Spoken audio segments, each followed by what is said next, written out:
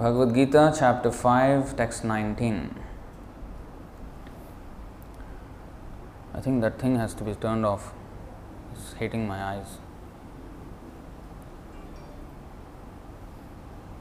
Ihaiva tairjitah sargo yesham samye sthitam manah nirdosham hi samam brahma tasmad brahmani te sthitah.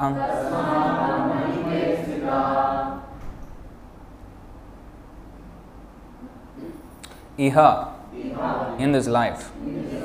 Eva, certainly. Taih, by them. Jitah, conquered. Sargah, birth and death. Yesham, whose. Samye, in equanimity. Sthitam, situated. Manah, mind. Nirdosham, flawless. He, certainly. Samam, in equanimity. Brahma, like the Supreme. Tasmat, therefore. Brahmani, in the Supreme. Te, they. Sthitaha, are situated. Translation and purport by His Divine Grace A.C. Bhaktivedanta Swami Srila Prabhupada Ki Jai. Translation: those whose minds are established in sameness and equanimity have already conquered the conditions of birth and death. They are flawless like Brahman, and thus they are already situated in Brahman. Please repeat: those whose minds are established in sameness and equanimity have already conquered the conditions of birth and death. They are flawless like Brahman, and thus they are already situated in Brahman. Purport: equanimity of mind, as mentioned above, is the sign of self-realization. Those who have actually attained to such a stage should be considered to have conquered material conditions, specifically birth and death. As long as one identifies with this body, he is considered a conditioned soul. But as soon as he is elevated to the stage of equanimity through realization of self, he is liberated from conditional life. In other words, he is no longer subject to take birth in the material world, but can enter into the spiritual sky after his death. The Lord is flawless because he is without attraction or hatred. Similarly, when a living entity is without attraction or hatred, he also becomes flawless and eligible to enter into the spiritual sky. Such persons are to be considered already liberated, and their symptoms are described below. So in the following verses, the symptoms of self-realized persons are mentioned. Now, those are the future verses that we will be discussing. But today's verse, Ihaiva jitah sargo. Now, Jitah Sargo, this is the aim of life, to conquer the birth and death.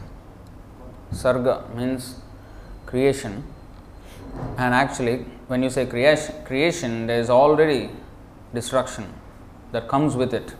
Anything that has a created date has an expiry date, whether it be within a few moments or whether it be a million years or a trillion years, there has to be an expiry date of everything that is created. So when we say sarga means actually creation. In the 10 subjects that are discussed in the Srimad Bhagavatam, sarga is the first one. Atha sargo visargascha. I think that verse is there. I think Sridhar Swami's commentary.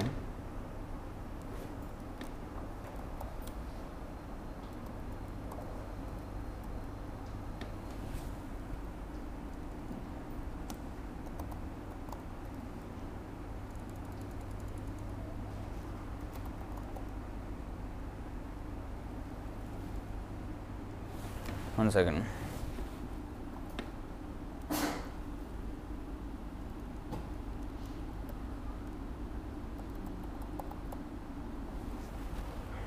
Yeah. This is actually, sorry, not Sridhar Swami's commentary. The Canto 2, Chapter 10, Text 1 of Srimad Bhagavatam. So, Bhagavad Gita has 5 subject matters that it discusses, and Bhagavatam discusses 10 subject matters. So, the 5 subject matters of Bhagavad Gita are, first of all, Supreme Lord, then the living entity which we are, then there is the material nature, there is the time factor, and then there is karma. These 5 subject matters are discussed in Bhagavad Gita, and Bhagavatam discusses 10. What are they? Here, Atra sargo visargascha sthanam poshanamutayah manmantareshanu-katha nirodho muktirashrayah. All 10 are mentioned here. Sri Sukadeva Goswami said, in the Srimad Bhagavatam there are 10 divisions of statements regarding the following: the creation of the universe, sarga, and visarga means sub-creation, then sthanam, planetary systems, protection by the Lord, the creative impetus, the change of manus, the signs of God, returning home back to Godhead, liberation, and the samam bonam, which is the Supreme Personality of Godhead in His full glory, all His pastimes and everything. So, these are the subject matters of Srimad Bhagavatam. So, it's very, very scientific, in fact, making no assumptions about anything, but just taking knowledge from the Supreme Personality of Godhead. So, it's not like the Big Bang theory that you will find with the scientists. It's full of speculations. So, atra sargo visargascha. So, sarga means creation, and when there is, as we said, when there is creation, there is also destruction. So, that is why this sarga is here mentioned as birth and death. Now, it is important to note here that birth and death, or creation and destruction, is not of the soul. The soul does not take birth, the soul does not die. So, it is of the body. The soul is eternal. And when we say eternal, there was never a time when it came into existence, and therefore it does not expire as well. Anything that has a beginning has an end, but that which does not have a beginning does not have an end. That is the definition of eternity. Eternity means not just in the future, oh, it will never cease to exist, but also it has never come into being in the first place. So, this is very hard to imagine. How can something exist without coming into existence? Because we are so much accustomed or acclimatized to this false conception of birth and death, because we have taken birth trillions and trillions of times in this world, that we are so used to this idea of creation and destruction. That is why we can't even imagine how can something exist without having a starting point. But actually that is the case with the Lord and with ourselves as well. We are as eternal as the Lord. So, sarga and visarga, visarga is sub-creation. Actually that is also there. When there is sarga, there is sub-creation also. Like when we have taken birth, then eventually there will be children. So, there is sub-creation. So, it goes on. So, like that, this birth and death, there are 6 transformations that everything that is created undergoes. What are they? First, there is the creation, or the coming into being, or birth as we say. Then there is growing. Then it is maintained for some time. It produces byproducts. It dwindles, and finally it vanishes. So, these are the 6 transformations which occur for everything that exists. And that which does not exist, that which does not is not created, does not undergo all these transformations. That is why Krishna gives a hint of this world, the other world, where there is no such changes. In the 8th chapter, he says, Parastasmat tu bhavonyo vyakto vyaktat sanatanah yah sa sarveshu bhuteshu nashyatsu na vinashyati. Yet there is another unmanifest nature which is eternal and is transcendental to this manifested and unmanifested matter. It is supreme and is never annihilated. When all in this world is annihilated, that part remains as it is. See? So now today the scientists, they are making attempts, the medical researchers, they are making attempts to find out ways by which we can live forever. But just by the fact that we have taken birth, we have to die. Anything that has a beginning has to have an end. They will never be successful. But that quest for eternity, why is it even there? Nothing, it's not entirely wrong, that quest for eternity, because we are eternal. That's why we tend towards immortality. Nobody likes to die. Although we say, oh, it is part of life. We just give in to the so-called reality of this material world, but actually our desire is never to die. Even we see everybody dying. None of our ancestors have lived. Our grandfather may have died, our father may have died for some of us. But we still don't take death seriously. Although we also kind of know we're going to meet death, but who actually takes it seriously? You may say, oh, what is there to take it seriously? That is the thing, we don't understand what is death even. What is life, what is death? So this is our problem. We don't question these things. We always think we are immortal. Yudhishthira Maharaj said that. Ahani ahani bhutani gacchanti hayamalayam sesha sthavaramichhanti kimascharya atah param. He said, daily millions of souls are going into Yamalok. That means they are dying. But those who stay in this world, they think they will never die.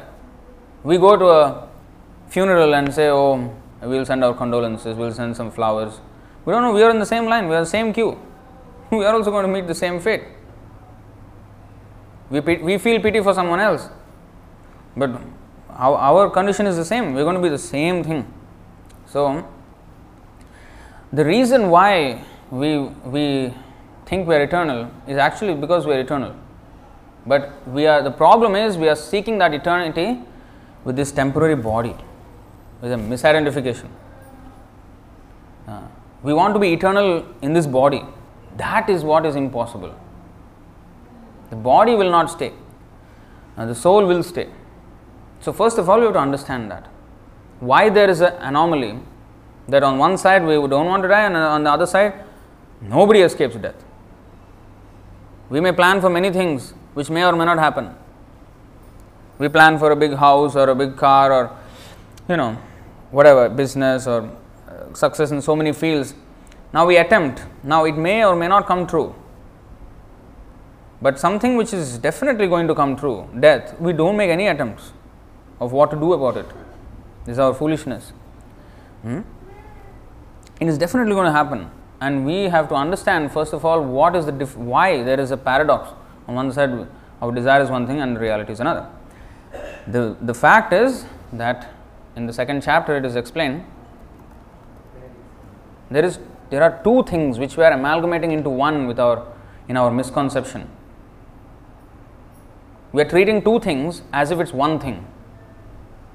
Na sato vidyate bhavo, na bhavo vidyate satah, ubhayorapi drishtontas tvanayos tattvadarshibhim. Those who are seers of the truth have concluded that of the non-existent, the material body, there is no endurance, and of the eternal, the soul, there is no change. This they have concluded by studying the nature of both. Now there are two things. We think we are the body, that is, we are actually mixing up two things. We are the soul and the body is separate from us. When we understand these two separate things, then we can understand what is birth and death and why we are bewildered about birth and death, why we don't understand what is happening. So that to understand knowledge of both material and spiritual, we have to take it from the source of both. Not from the material point of view, we are trying to understand what is material, what is spiritual. Like the scientists, they try to understand this world and life and everything with their own strengths. What own strength means? Their own brain power, their own sensory power, or with instruments, extended senses. They try to figure out this world. But that's not the proper way to understand. If I have to understand about some machine, I have to understand from the engineer of that machine. If I have to learn, for example, about the theory of relativity, I have to go to Albert Einstein and understand from him, like he postulated that theory. And if I want to understand quantum physics, I have to understand from Max Planck, for example, who is the originator of that theory. Now, similarly, if we want to understand both about the spiritual and material natures, We have to understand from the source of both, which is the Supreme Lord, who engineered both of them. So, from Krishna we get the perfect answer. That's why we have to listen to God. That's why it matters that we listen to God, not that we make our own postulations. Now, so there are two things. So there is Sarga. Jita Sarga. Today's verse, the matter here is Jita Sarga. This is another important thing. Now we have understood that we are eternal and the body is temporary. Now the next question is, then if I am eternal, why do I have to go through these temporary situations one after another endlessly? Why? That is intelligence, human intelligence, real human intelligence. Those who are not questioning about these things, then according to Shastra, they are considered Dvipada Pashu, two-legged animals. Animals usually have 4 legs, 6 legs, 8 legs. But if we don't question these things, then we are just two-legged animals. Animals can't question, but we can. But if we don't, then we are same as animals. So, the next question is, Athato Brahma Jignasa, as Vedanta Sutra says, we have to inquire about our spiritual nature. Why? Why am I, if I am eternal, why I have to go through this temporary birth and death?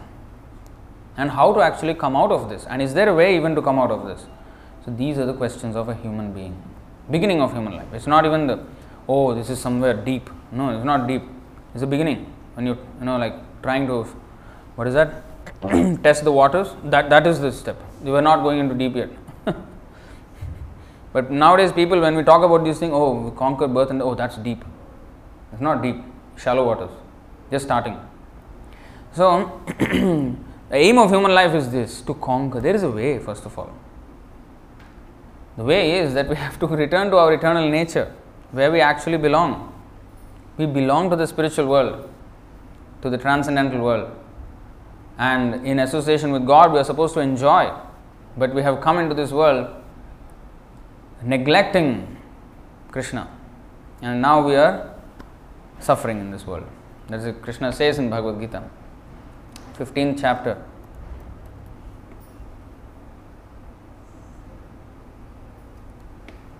Mamaivamsho jivaloke jivabhutas sanatanaha manashasthani indriyani prakritisthani karshati.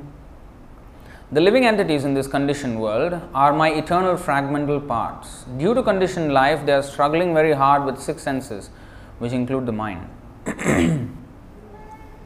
We are struggling here because we have come far. We are his eternal parts. And that's why in the previous verse it is said, our real home, how it, a slight hint about how our real home looks like. It's quite distinct from this world. Na tadbhasayate suryo na shashanko na pavakaha yadgatva na nivartante tadhama paramam mama.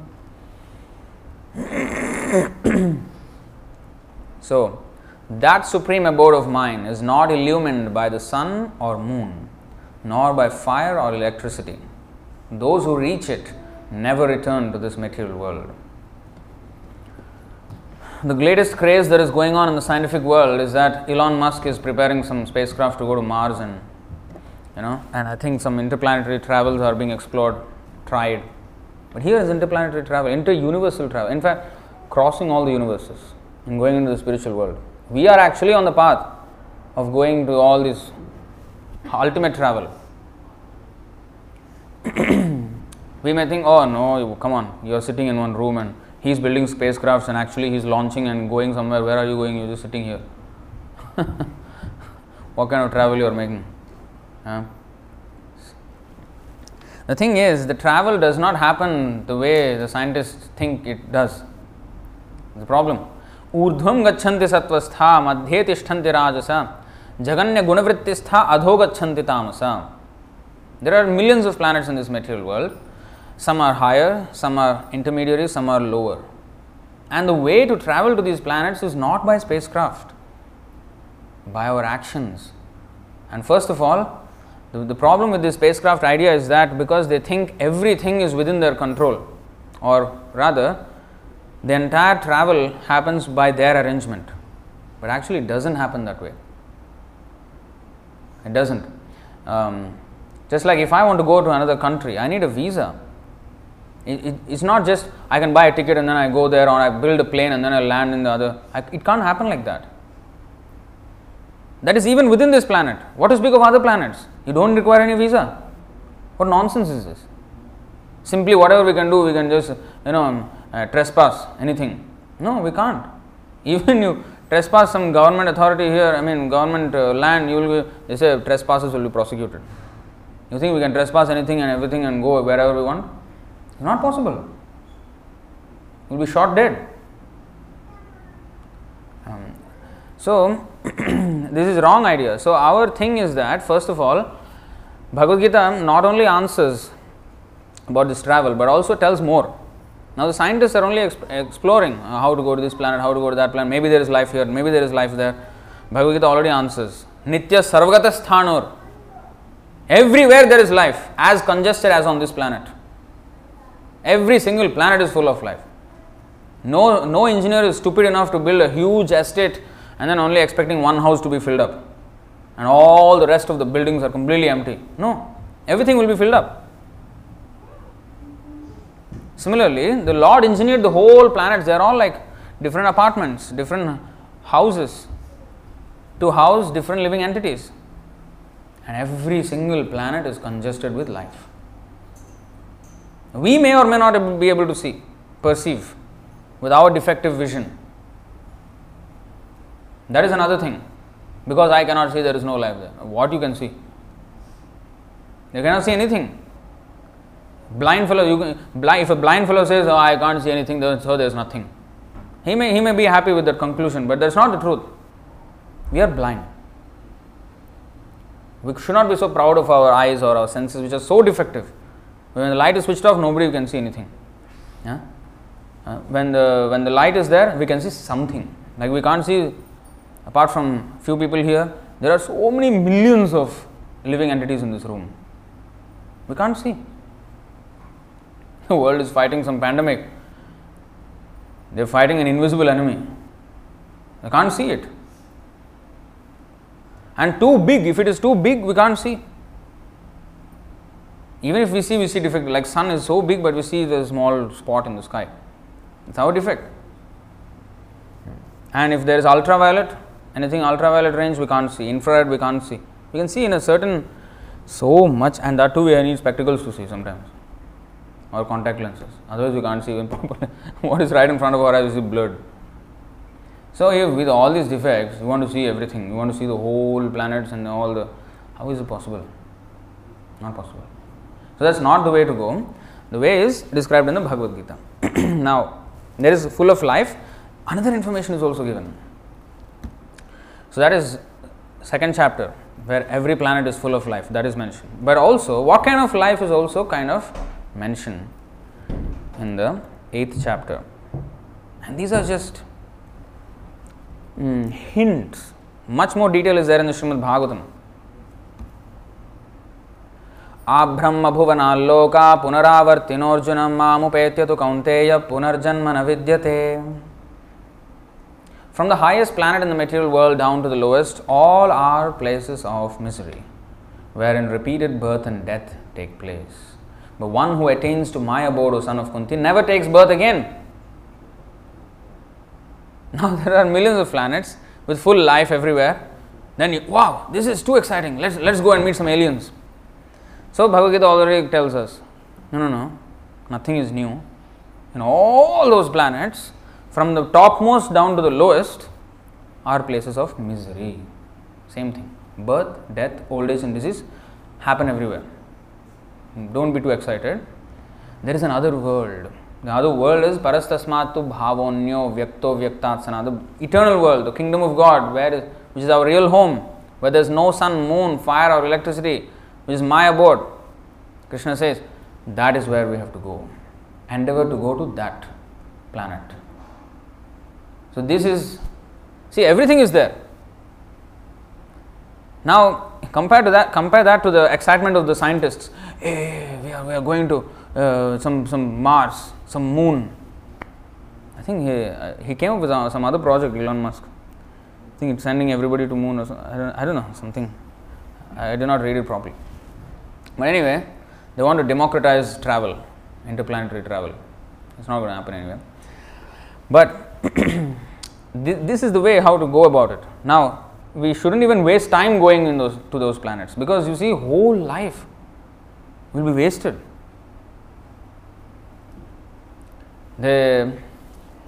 Recently that there was this scientist, what the scientists say is that there is a similar solar system there, like ours, and then it's like 4.2 light years away. 4.2 light years means light travels at the speed of like how many? 300 million. 3 lakh 6 10 to the power 6. 3 lakh kilometers per second. 3 lakhs kilometers, 3 lakhs Indian system. Okay, 300,000 kilometers per second. Okay, that is the speed of light. And if that light travels at that speed for 4.2 years, that is the distance. The next solar system, which is seemingly same as this one, according to their claims. Now they are trying to get some information from the solar system. How? They want to send something, some nano probes, light sails. I mean, anyway, it's not necessary to know because it's stupid. Actually, it's completely stupid. And they will go there and come back, it seems. So they will definitely go at the speed less than light, about 1/5 the speed of light, they say. So it will take 20 years to go, 21 years to be precise, and then 21 years to come back. 42 years later, you will have some information about what happened. Come on, have some. And then anyway, you cannot go there at the speed of light. So these are all very childish attempts. The scientists, what they are doing with all the jumping, like monkeys jumping, children jumping, there is no meaning to that. Like this, they are trying to jump this planet, that planet. This is just childish, very, very childish, not even mature. Mature means Jita Sarga. Today's word is Jita Sarga. Try to conquer, go to that place where there is no birth and death. Why travel to another place where there are same conditions? In a different packaging, that's all. Now, India and Singapore, there is difference of the standard of living, this and that. But the same birth, death, old age and disease, you can't escape, right? So that exists everywhere. Whether the standard of living is low or high or whatever, these things you can't escape in this material world.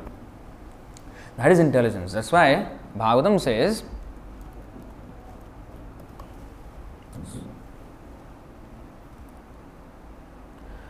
Tasyaiva hetoh prayateta kovido na labhyate yad bhramatam uparyadhah tallabhyate dukkha vadanyata sukham kalena sarvatra gabhira ramhasa. Persons who are actually intelligent and philosophically inclined should endeavor only for that purposeful end which is not obtainable even by wandering from the topmost planet Brahmaloka down to the lowest planet Patala. As far as happiness derived from sense enjoyment is concerned, it can be obtained automatically in course of time, just as in course of time we obtain miseries even though we do not desire them. Nobody prays for miseries, but we get them. Similarly, whatever happiness we are destined to get, we will get without any endeavor, without any prayers. So our prayers should not be for giving me this, giving me that, giving me this happiness. It will come without even praying. That's why people become atheists. I am happy without praying, you are praying and still in so much suffering. Why to pray to God? Get lost. So they become atheists. They don't understand why to go to God. We should go to Krishna not to take service from God. Oh, give me this, give me that. Krishna has already made a full arrangement for that. Whatever we deserve, according to what our desire is, and according to what we deserve. Depending on our previous karma, he has already arranged. We don't need to ask him. The animals are not asking him for please give us our daily bread. No, they are getting their daily bread. They are hunting or they are eating grass or whatever, they are getting it. You don't have to ask God for this. He has made full arrangement. Our request to God is kindly engage me in your service. Please make me your servant. Enough of taking service from you. I want to become your servant now. Please take my service. That is the prayer. We should become servants. We should carry out God's order. That we are not doing. So, tasseva hetu prayateta kovida. Kovida means one who is broadly intelligent, not narrow-mindedness. Such broadly intelligent persons do not, what is that? They endeavor only for that purposeful end which is not obtainable even by wandering from all the topmost to bottommost all planets of the universe. So what is that end? What is that purpose which is not obtainable anywhere in this universe? That is our eternal life, Jita Sarga. And that is attainable with complete service to God, service to Krishna, back in our original home, Vaikuntha, where we actually belong. So, that's why this word is very important, Jita Sarga.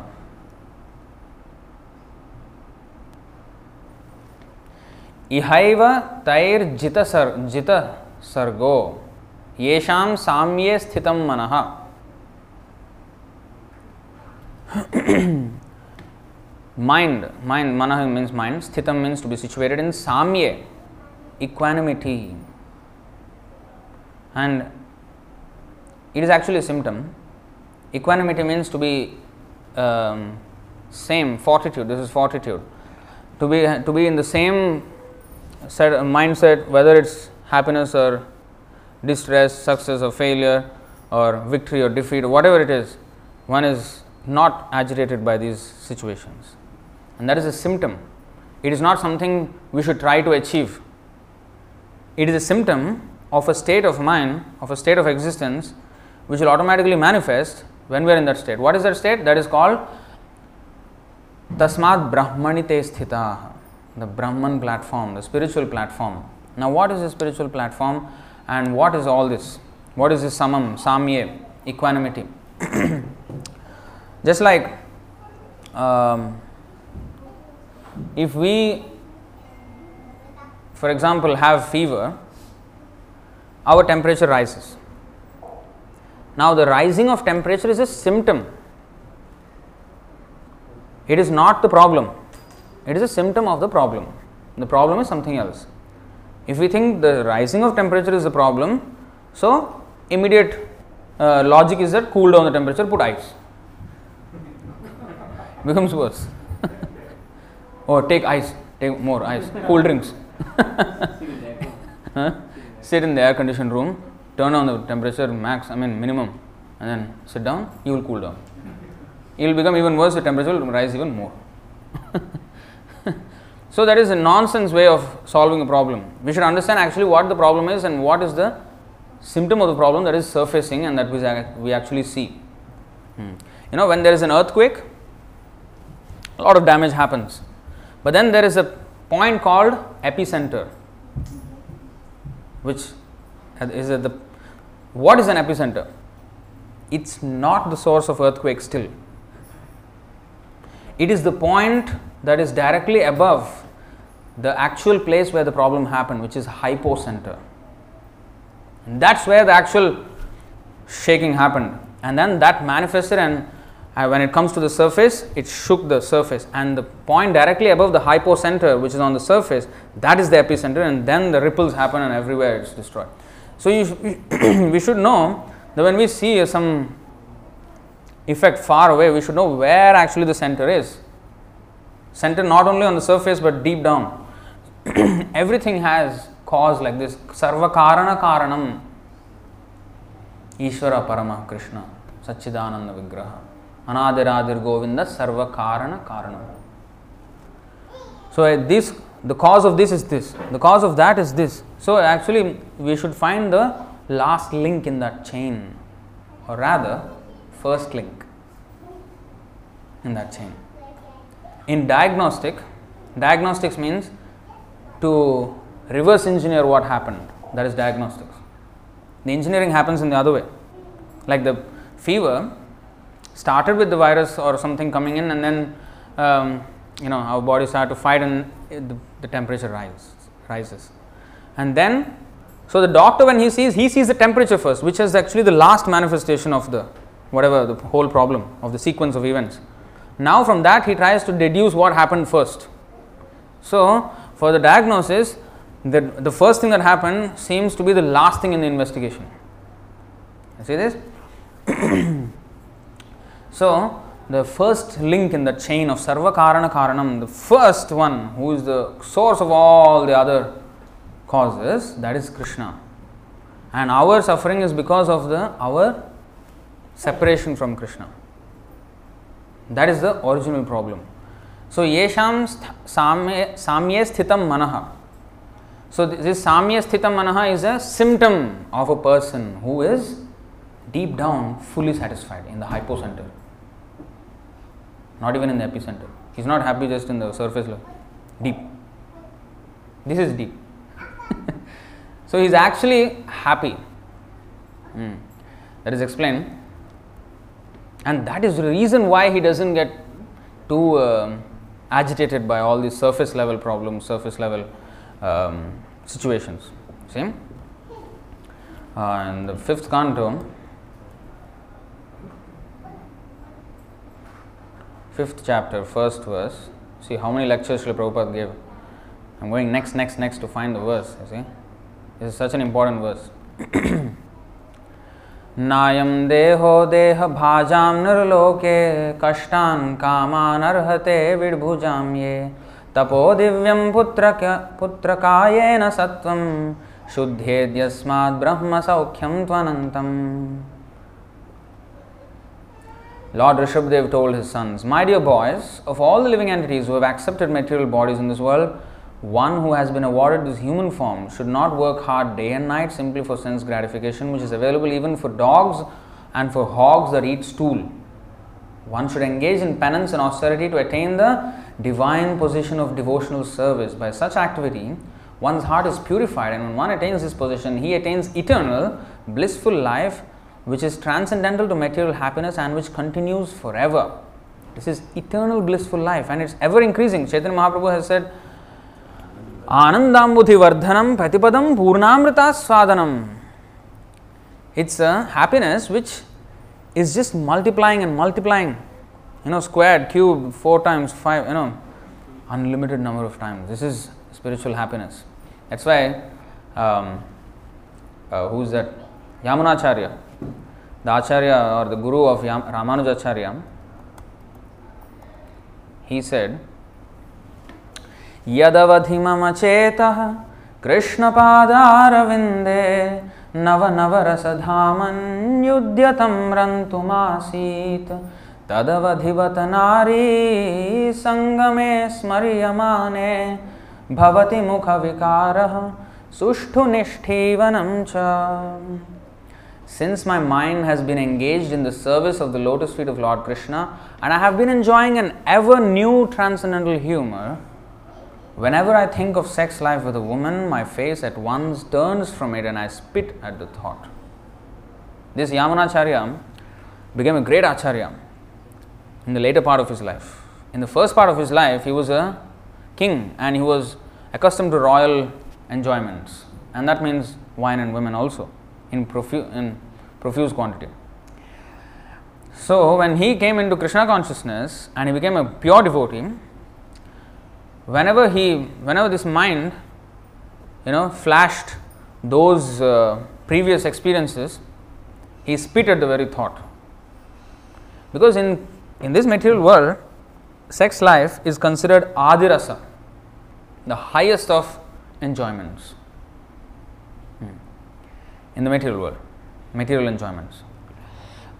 So, every other enjoyment fades in comparison. So, Yamunacharya is saying that even that so-called highest enjoyment, I spit at the thought. How?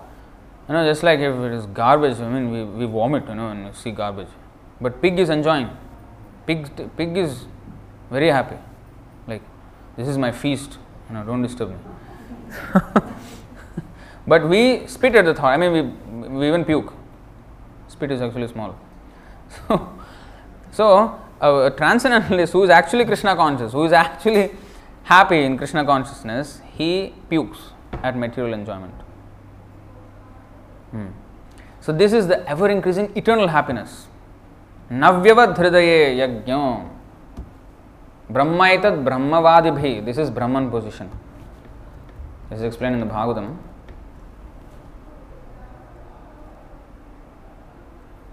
Equanimity, we understand, we have to be equal in this and that, but how to attain that position practically? So that means we have to situate it in a position where we are not disturbed by this. So that is this position. Navyavadhridaye yajño brahmaitad brahmavadibhi namuhyanti na shochanti na hrishyanti yato gataha. Always engaging in the activities of devotional service, devotees feel ever increasingly fresh and new in all their activities. The all-knower, the super soul within the heart of the devotee or Paramatma, makes everything increasingly fresh. This is known as the Brahman position by the advocates of the Absolute Truth. In such a liberated stage, Brahma Bhuta, one is never bewildered, nor does one lament or become unnecessarily jubilant. This is due to the Brahma Bhuta situation. When it says not become unnecessarily jubilant, it's not that he is morose and just like a robot without any, No, he is full, in fact. The example is given in the second chapter very nicely.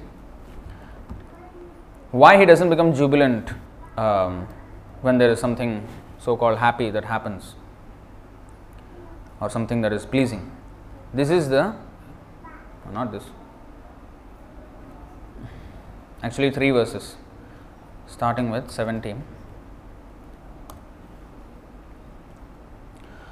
Apuryamaणम् achala pratishtham samudramapah pravishanti yadvat tadvad kamayam pravishanti sarve sashantim apnoti na kamakami. A person who is not disturbed by the incessant flow of desires that enter like rivers into the ocean, which is ever being filled but is always still, can alone achieve peace, and not the man who strives to satisfy such desires. Now, here the example is given in that of the ocean. The ocean is so full with water that it does not get agitated by thousands of rivers pouring water into it, by the tons and millions of tons every second. But the ocean, for the ocean, it does not swell. Oh, now, no, the ocean has nothing to gain from the rivers. Nothing to gain. He's not agitated, oh, his level rises because thousands of rivers are flowing into it. No. Because it's so deep and grave and so much more water in that ocean that these rivers are like tiny droplets. It doesn't make any difference. You see that? So, in order not to be agitated by such incessant flow of desires which come like rivers, river does not stop. It just comes on and on and on every second. Tons of water is being poured, and that's how desires come. Maya offers so many rivers. If you are just a small lake, we will be filled up in 1 second and then overflowing, agitated completely. So we have to become like the ocean. How to become like the ocean? Krishna consciousness. Unending ocean. Unending ocean. Ananda Ambudhi Vardhanam. Ambudhi means ocean. Ananda Ambudhi. We should be in the ocean of happiness. So we have to be firmly situated in Krishna consciousness. Only then we can not become completely callous towards all these things that happen. See?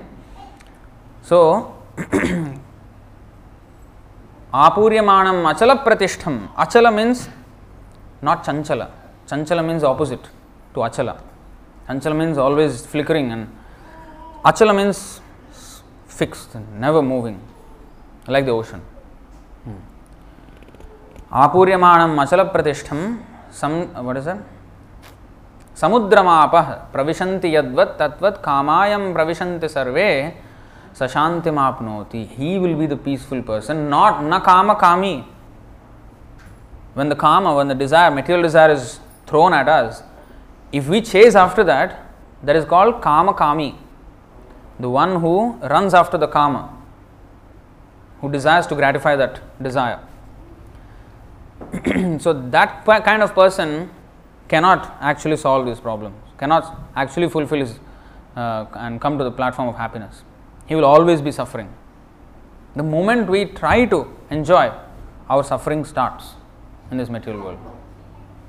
Prahlad Maharaj said that. 7:42. Sukhaya dukkha mokshaya sankalpa iha karminah sadapnoti haya dukkham manihaya sukhavritaha. in this material world, every materialist desires to achieve happiness and diminishes distress, and therefore he acts accordingly.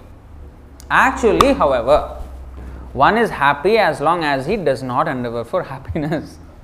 As soon as he begins his activities for happiness, his conditions of distress begin. Once he becomes a kama-kami, then his conditions of distress begin. We should not chase after this. But we cannot be in a position not to chase after this if we ourselves are not full first. If there is a vacuum in us, then we will attract. How does a vacuum cleaner work? Why does it suck all the things? Because it's a vacuum that is created there. And therefore, attracts. So, if there is a vacuum, if we are not full ourselves with complete happiness, we will automatically take in all the things in this world and try to enjoy this material world. So, we have to be full ourselves. Then only, yes, we will not be disturbed.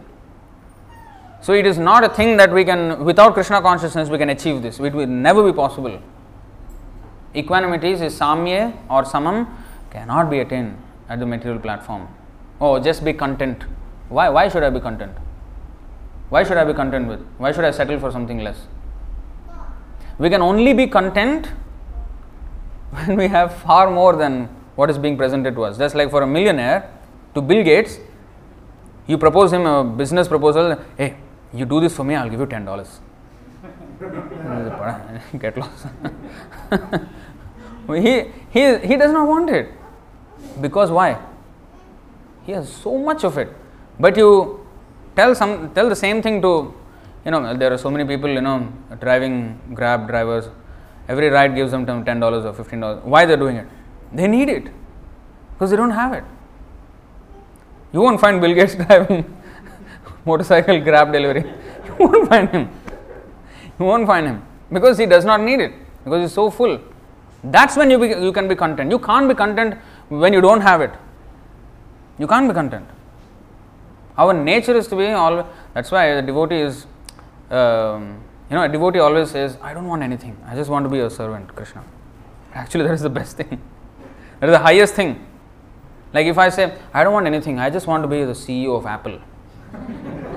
I just don't want anything. That is one of the top companies in the world. So, when a devotee says, I don't want anything, I just want to be a Krishna's servant life after life, there is nothing more than that. He is actually asking for the highest thing. He says, I don't even want liberation, because even liberation is lower than that. Not that he does not want it, because he already has. It comes from a platform of so much complete satisfaction that nothing else is attractive anymore. We can only stay unattracted to anything if we have something far, far more than we can ever get from any of these glaring fireflies. When we have the sun, why do we want assistance of light from the fireflies? We don't need. Nobody needs a torchlight when you have the sun. So like that, when we are with Krishna, Krishna Surya Sama, Maya Andhakar. Jahan Krishna Tahan Nahi Maya Radhikar. So when there is Krishna, there is nothing, no other source of light needed. When there is Krishna, when there is such happiness, Rama, when we say Hare Krishna, Krishna Krishna, Hare Hare, Hare Rama, Rama Rama, Hare. What does Rama means? Reservoir of pleasure.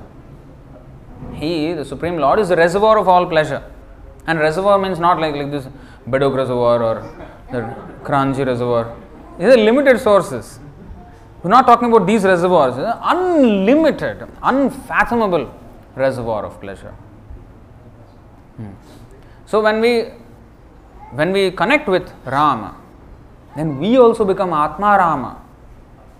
We also become self-satisfied because we are with Supreme Lord. And that is the only platform in which we will never strive for something else.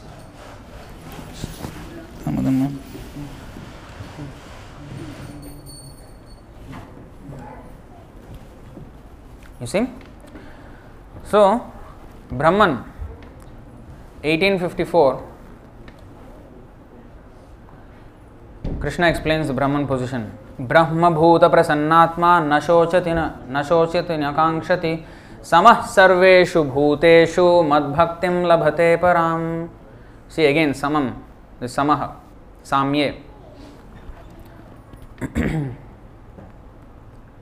One who is thus transcendently situated at once realizes the Supreme Brahman and becomes fully joyful. He never laments or desires to have anything. He is equally disposed toward every living entity. In that state, he attains pure devotional service unto me. You see? What is this transcendentally situated? What is transcending what? You have to know everything properly. Oh, transcendently situated. Yes, Prabhu. Transcendental knowledge. Transcendental. What is transcendental? Transcendental to what? Transcending what? The material nature. And what does the material nature means? The three modes of material nature. Nistraigunyo bhavarjuna. Krishna says to Arjuna, you transcend these three modes. What are the three modes now? Next question. Goodness, passion, ignorance. What is goodness, passion, ignorance? What are these modes? What are they doing? So, everything has these qualities. You can actually read in the 14th chapter and also in the 17th and 18th chapters. What is like one example? Like food, sattvic food. They say, I want sattvic food, Prabhu. What is the sattvic? The food which is in sattva gun.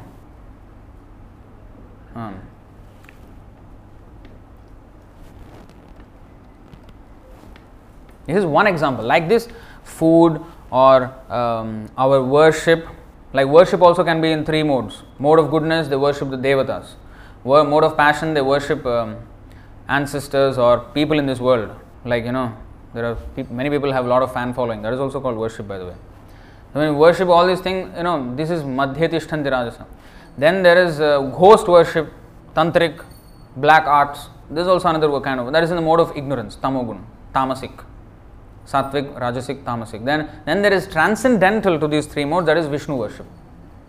So everything, whether it's worship, food, or the kind of music you listen to, that is also in the three modes. Some people like, what is it called, heavy metal and then death metal. Yeah. Mode of ignorance. And one nice story is, Bhaktisiddhanta Saraswati Thakur sent some preachers. This is in 1900, early 20th century. So he sent some preachers to preach, some in Burma. So in Burma, that was still part of like India at the time. So they were cooking, devotees were cooking one day. Okay, every day they were cooking. And neighbors, they used to be those Burmese people. And the devotees cook with pure ghee, desi ghee and everything. Nice ghee and nice smelling things they were offering to Krishna. The neighbors, they couldn't take the smell of ghee. See, what kind of stinking smell is this? What they liked, they had this one pot. Anything that dies in the house, they put there. And then there is a cork. They open and then the slime will come out. And that one they put in the cooking and eat. Horrible smell. I mean, you can't even imagine. I smell something so bad when we were doing that book distribution about few years ago. We had this, bazaar opposite Mustafa. There is a Deepavali bazaar. For 1 month it goes on. And we have a stall there. And one year, there was some Thai guy who was having a shop. And let me tell you, he started cooking. The whole 200 stalls were choked with the smell. They could not breathe. It was so horrible. You just puke at just the smell of it. Everybody just ran away. The stall keepers ran away. They did not care whether their items are going to be stolen. Nothing else mattered. They wanted to breathe. Because life is more dear than all that money that they can get. So bad it was. So, but he was nice food. He was enjoying. This is tamasic, and those who are in the mode of rajasic or sattvic, they get repulsed. Of course, it's extreme tamasic, but these are some of the examples. So here, foods dear to those in the mode of goodness increase the duration of life, purify one's existence, and give strength, health, happiness, and satisfaction. Such foods are juicy, fatty, wholesome, and pleasing to the heart. Now, fatty means not all kinds of ghee and like that, and that too in moderate quantities also. Yeah.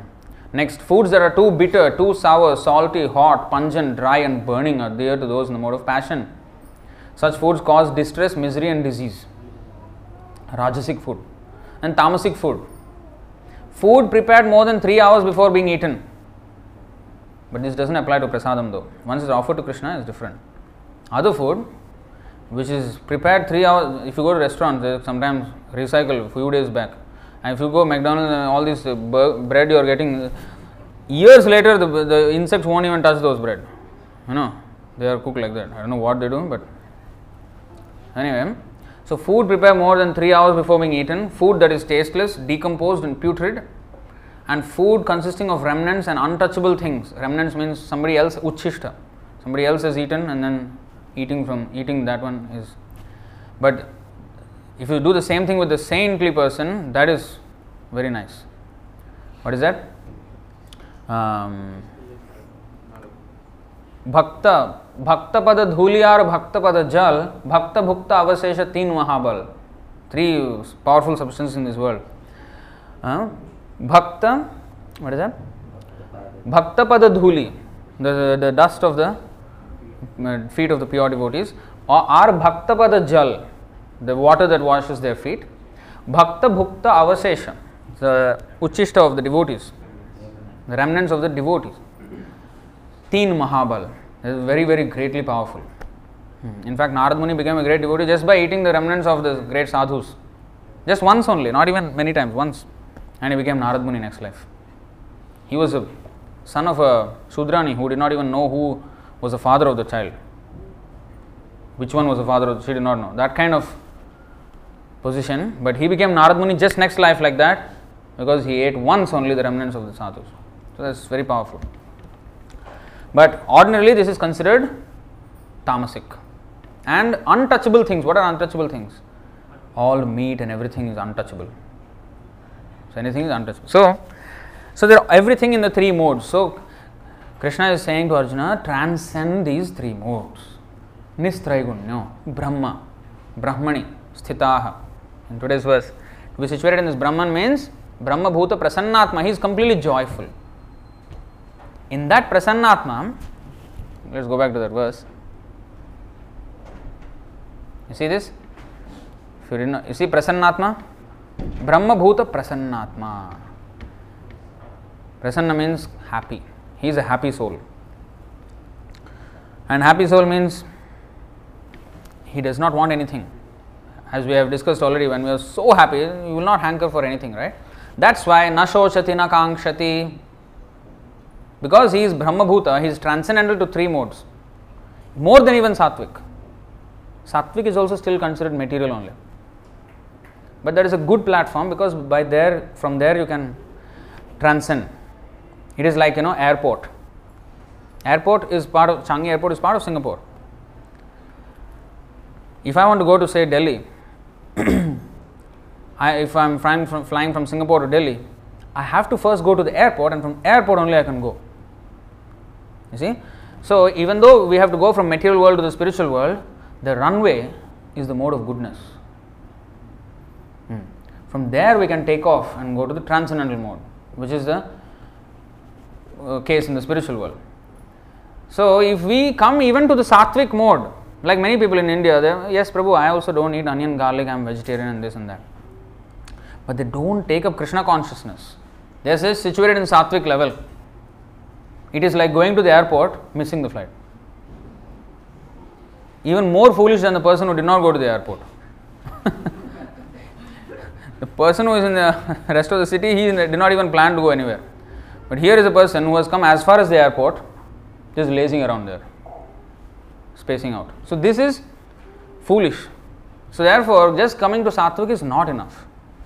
We have to come to that point and then take off to transcendental Brahma Bhuta stage. It is also called Vasudeva Sthiti or Shuddha Sattva. Sattvam Vishuddham Vasudeva Shabditam. Lord Shiva is saying. Sattvam Vishuddham. So that is Brahma Bhuta, and when one has attained that, he is Prasannatma, completely joy, Suprasidati or Samprasidati. These words are used in Bhagavatam. It means completely satisfied. Then, na shochati, such a person does not lament, and na kankshati, he does not hanker for anything else. Yeah, in a while. Just 2 minutes, 5 minutes. Na shochati, na kankshati. He does not have anything to lament about. He does not hanker for anything. Because he has nothing to do with anything that comes and goes in this material world. Samah sarveshu bhuteshu. Then one can be equal. Now, why we are not equal to everybody? Sarveshu bhuteshu means equal to everybody. Why we are not equal to everybody? Why we consider some people our family, very important to us. Some people they are not so important to us. And these are our friends, these are our enemies, these are neutral parties. Why? Why we come to this? Why we are not equal to everybody? Because we decide everything on sense gratification. This Srimad Bhagavatam 11:23-48. Tam durjayam shatrum asahya vegam aruntudam tanna vijitya kechit kurvantya sadvigraham martyair mitrani udasena ripun vimudha. Failing to conquer this irrepressible enemy, the mind, whose urges are intolerable and who torments the heart, many people are completely bewildered and create useless quarrel with others. Thus they conclude that other people are either their friends, their enemies, or parties indifferent to them.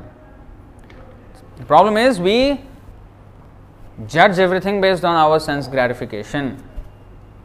This person can help me in my sense gratification, he is my friend. This person is opposing my sense gratification, he is my enemy. This person is not interfering or disturbing my sense gratification or helping me, he is a neutral party.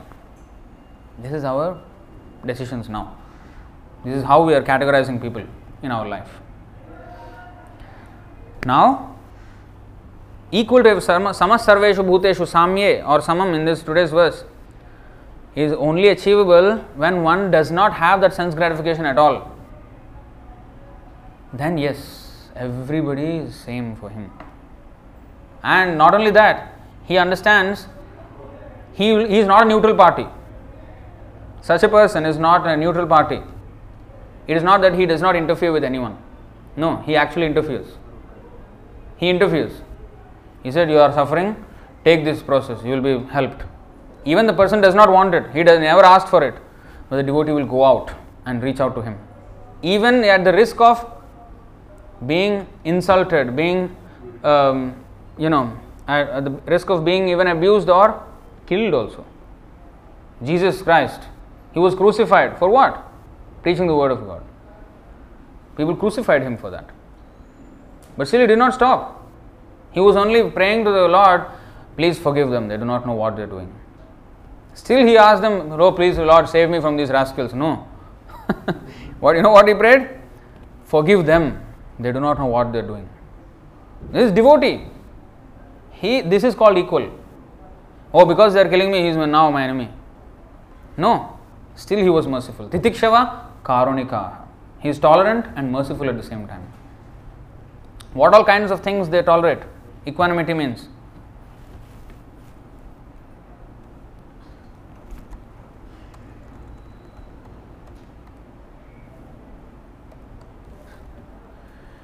Yeah, this is one. Then I will show you another one. Tiraskrita vipralabdha shaptaha kshipta hata api nasa tat pratikurvanti tad bhaktaha prabhavopihi. The devotees of the Lord are so forbearing that even though they are defamed, cheated, cursed, disturbed, neglected or even killed, they are never inclined to avenge themselves. This is equanimity. Now we can just judge ourselves how far or how near we are to this stage. Defamed, cheated, cursed, disturbed, neglected or even killed. They never avenge themselves. Another example, Rishabdev showed this example. I'll quickly read the translation of this verse. This is actually a prose, in fact, it's not a verse, it's very long. Now, this is what happened. Rishabdev, he instructed his sons. He was a great king. In fact, he is the avatar of Krishna. And after instructing his sons took over the government. He became an avadut. He became, avadut. Then, this is what he did. Rishabdev began to tour through cities, villages, mines, countrysides, valleys, gardens, military camps, cow pens, the homes of cowherdmen, transient hotels, hills, forests and hermitages. Wherever he travelled, all bad elements surrounded him, just like flies surround the body of an elephant coming from a forest. He was always being threatened, he You see what kind of things he tolerated. He was always being threatened, beaten, urinated upon, and spat upon. Sometimes people threw stones, stool, and dust at him, and sometimes people passed foul air before him. Thus, people called him many bad names and gave him a great deal of trouble, but he did not care about this, for he understood that the body is simply meant for such an end. He was situated on the spiritual platform, Brahmabhuta stage. This is Brahmabhuta stage. And being in his spiritual glory, he did not care for all these material insults. In other words, he completely understood that matter and spirit are separate and he had no bodily conception. Thus, without being angry at anyone, he walked through the whole world alone.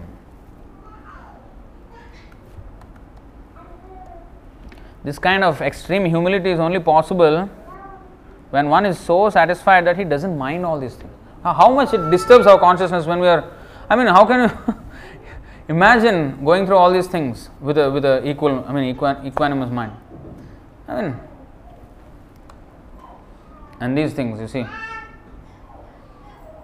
11, 22, 15, 9 and 60 also.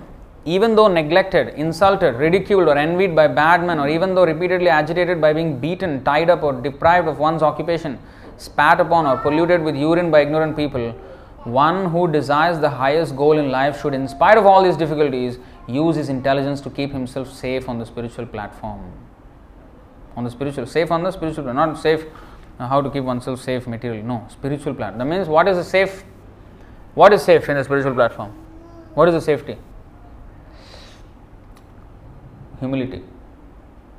That's why Chaitanya Mahaprabhu said, Trinadapi sunichena, more humbler than the grass. You step on the grass, it will just bow down. And Tarorapi Saishna, more tolerant than the tree. Even if you cut the tree won't protest. That kind of tolerance. And Amanina Manadena. Amanina means not expecting any honor from others. Not expecting any honor. But Manadena, always giving honor to the others. Kirtaniya Sadahari. This Kirtaniya Sadahari is the safest platform. Because even one moment lost without remembrance of Krishna is the greatest danger. What is that? Sahanistan mahachidram. Sahanistan mahachidram vibhramaha. Yan muhurtam kshanam vapi vasudevam na chintayet. One word I am forgetting. 2 words in the second line. Sahanistan mahachidram.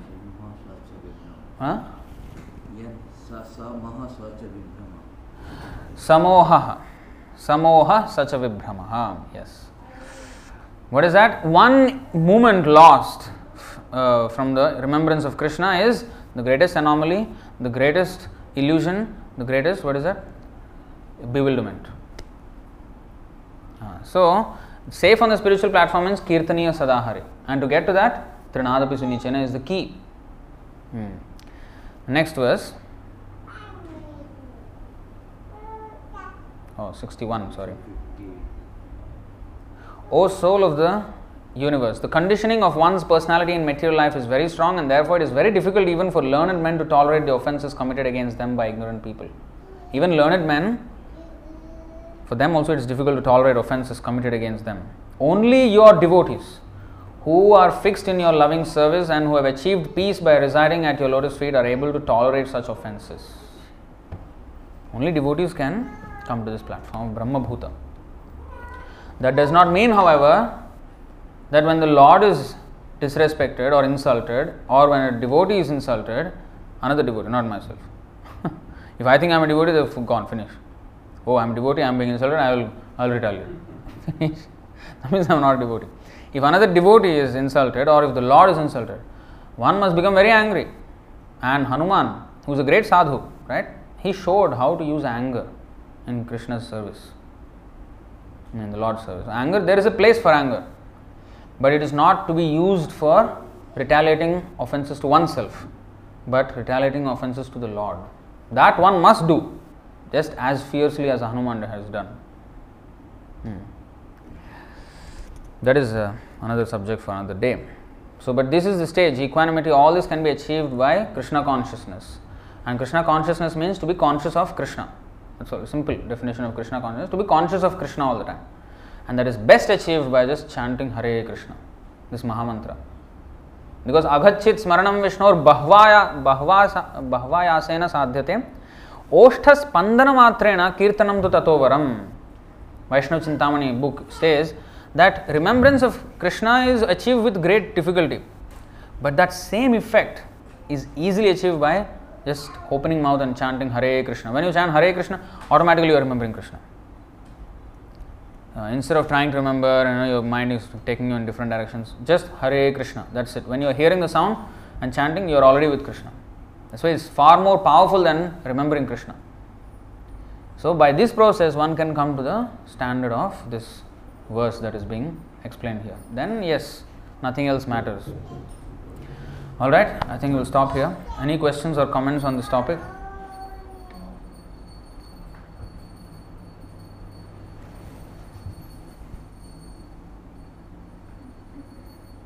There's no questions online.